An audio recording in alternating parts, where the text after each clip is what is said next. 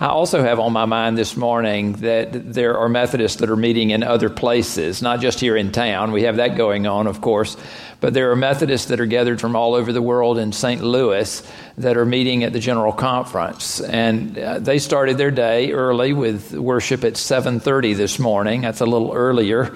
They are focused right now on a business session as they are receiving reports from the Way Forward and also amendments to the reports. And so we would do well to keep them in our prayers, knowing that the Holy Spirit answers and moves in very mysterious ways to do things that we thought might be impossible. We do want to put our entire trust in our Lord, who calls us to be His people, one. May they be one, Lord, as you and I are one. And we remember that our vision for not only this congregation, but for all those in whom we do ministry would be one in Christ, one community, one calling. Say that with me if you would. One in Christ, one community, one calling. I do trust that as God has worked in great and marvelous ways before this General Conference, God will work in great and generous ways after this General Conference.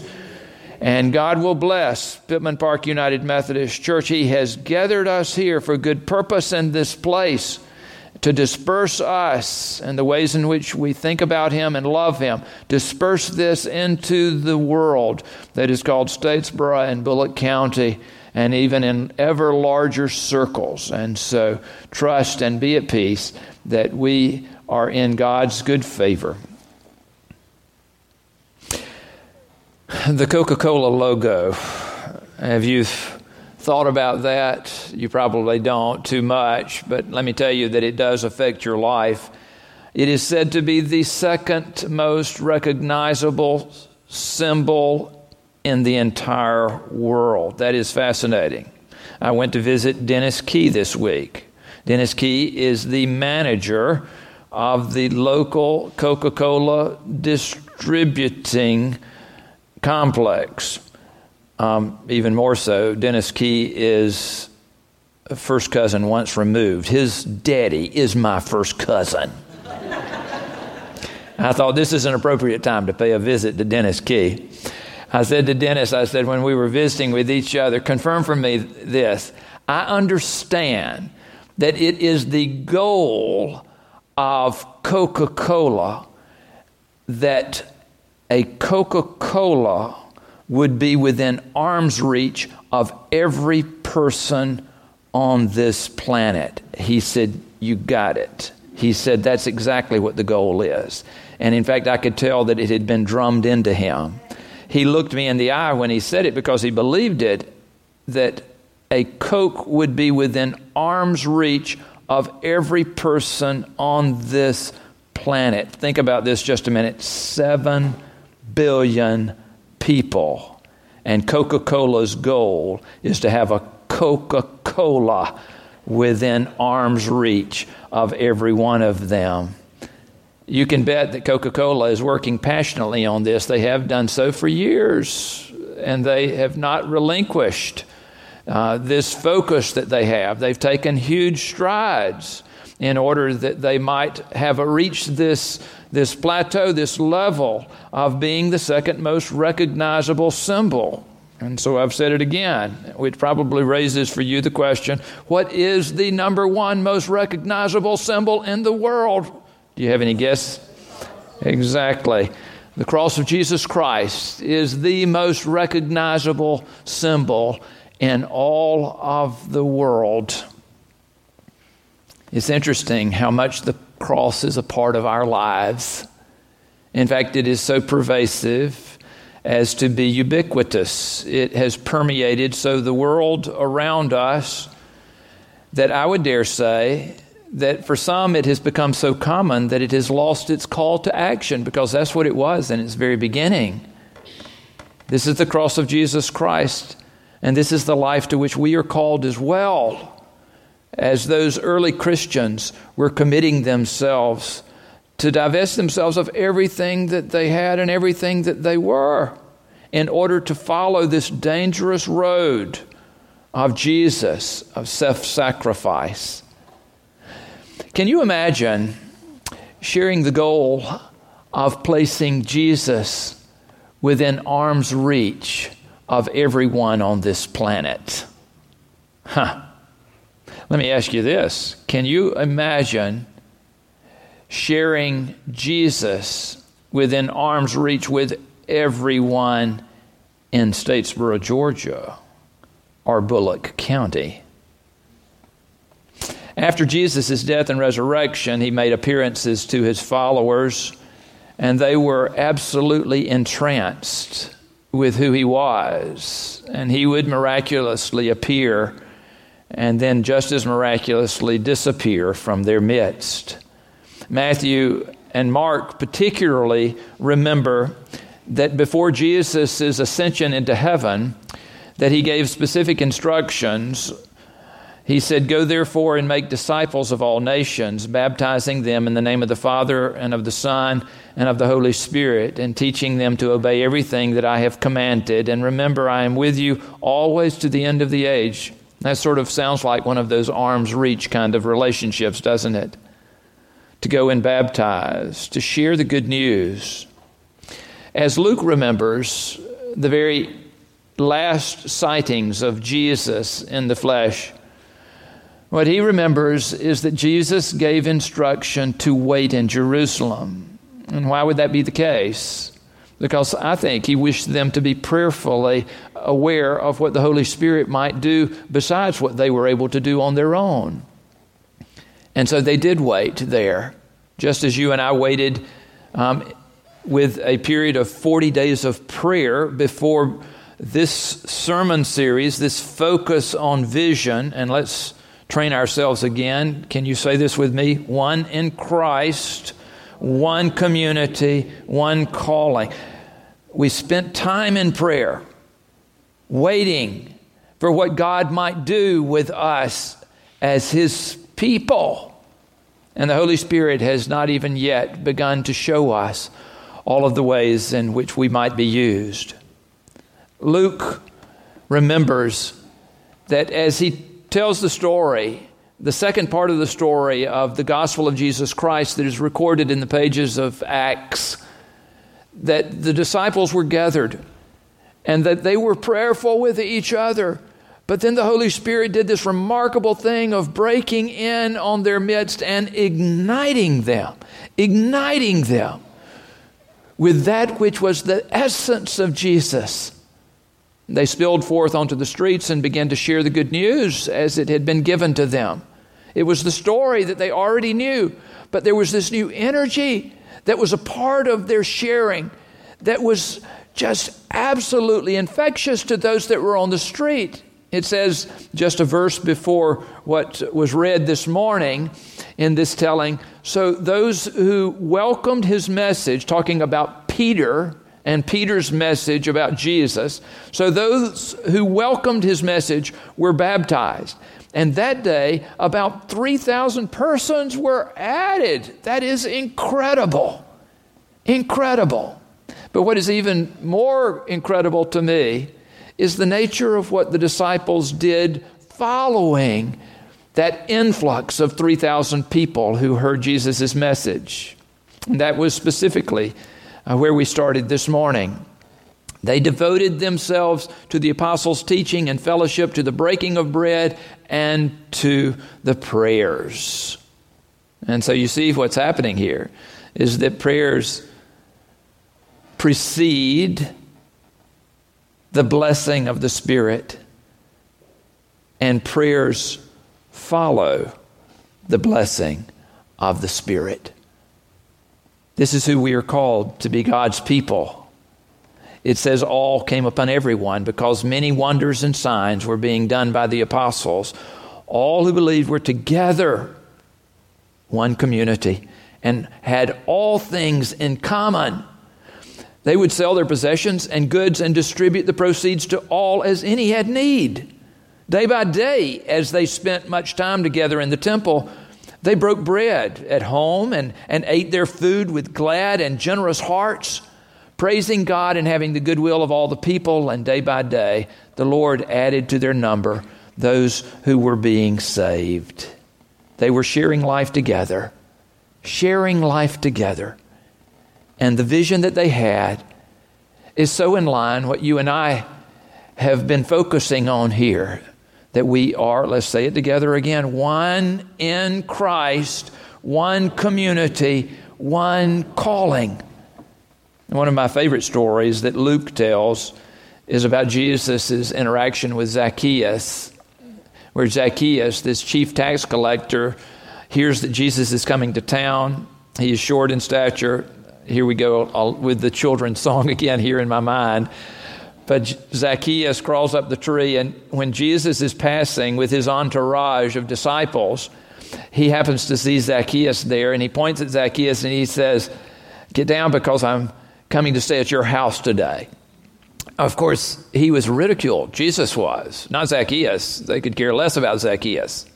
But Jesus had made the decision to go to someone who was an outcast of the church, someone that the church did not believe should be connected in with what was going on, and that Jesus had not evidently striked from his list of those that were worthy of his presence. The conversation, who knows exactly what it was with Zacchaeus and Jesus, but I can tell you that the result of it was that Zacchaeus turned his heart over to Jesus. Jesus had made himself within arm's reach of Zacchaeus, and he was not going to miss the opportunity. Who knows whether Zacchaeus continued in his profession? There's no indication that he quit being a tax collector. But I can guarantee you this, that he redefined, or I should say Jesus redefined that day what it meant to be a tax collector and to be a follower of Jesus Christ. Jesus said to Zacchaeus and to those that were hearing, but I know that Jesus was looking directly in Zacchaeus' eyes when he said it. He said, "For the Son of Man has come to seek and to save the lost." And Zacchaeus wasn't offended by that, because he knew that Jesus loved him. And Jesus made different ways of thinking and living possible. Some of you know the secret that I love to fish. I've done pretty good. I haven't talked about it for the past year in any sermon that I can remember. But I still think about fishing even when I am not doing it. My family particularly knows this. I was given a present that had to do with fishing at Christmas. We draw names in our families. It would get too expensive for us to give everybody a gift in our family, which is an ever-expanding circle. And this seems to work well because Sarah understands what her daddy likes. And she gave me a subscription to something that is called Lucky Tackle Box, which is right down my alley every month. And it was just a 3-month subscription, but every month they send you a new box that is filled with fishing lures. And I think to myself, this is exactly what I need. I know Sue is thinking, that's not what he needs. That's not what he needs. But my daughter understands me. And I aim to use each and every one of those at some point. I was discussing this with my district superintendent just the other day, and he said, "Bill," he said, "I have come to believe that fishing lures in all their variety are more about catching the fishermen than they are about catching the fish." And I know that is true. In fact, the more I think about it, that the purity of fishing probably is far more complex than it needs to be. I saw a YouTube video of this amazing man. He must have been a farmer. he walked out on his dock that was there at a little pond on his property. He had a John Deere cap on, and he had a friend with him. You can Google this afternoon and watch it yourself. It's fascinating. But he reached down, he grabbed a large minnow. He told his friend to watch, and he got down on his belly and leaned out over the edge of that dock, and he put his hand down into the edge of the water, that little minnow wiggling back and forth. And then he put his hand down a little bit further into the water, maybe 3 or 4 inches. And in just a moment, the largest bass I've ever seen came for that minnow. And he grabbed that big fish by the chin, and he pulled it up on the dock with him. His friend, of course, was amazed. His friend quickly ran for a scale, and they hooked it in the gills of that fish and weighed it out at 16 plus pounds. It was fascinating to me. And of course, the guy was smiling at this thing that he had done. And then he held the fish up and then very gently lowered the fish back down into the water and sent it happily on its way. Within arm's reach. I think I've got to try this from Barry Blosier's dock. What reminds me, though, of what Coca-Cola is trying to do, to put Coca-Cola within arm's reach of every person on this planet. It reminds me of the question, will Coke be more passionate in sharing their message than we will in sharing the message of Christ? And that was not meant to be rhetorical. Let me ask it again. Will Coke be more passionate in sharing their message than we will in sharing the message of Christ? That's not good enough at all. Will Coca-Cola be more passionate in sharing their message than we are in sharing the message of Jesus Christ? No. One more time. No. Will Coca-Cola be more passionate in sharing their message than we will in sharing the message of Jesus Christ? No. That's good. I believe you now. I want you to keep this on your mind, that you and I have a call to action. Just as we are one in Christ and we are one community, we are one calling. As you, at the end of the service, leave at both exits of the sanctuary, you'll find cans of Coke there. And I want you to take a can of Coke with you. If you want to open it, doesn't that sound good? If you want to open it and drink it and make it a part of who you are, you can do that.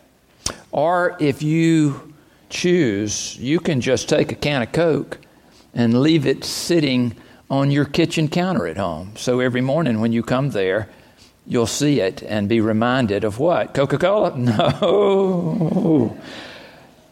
Our calling in Christ. Our calling in Christ, which sends us forth for Him. As we gather at His table, let us remember that we are one in Christ, one community, one calling.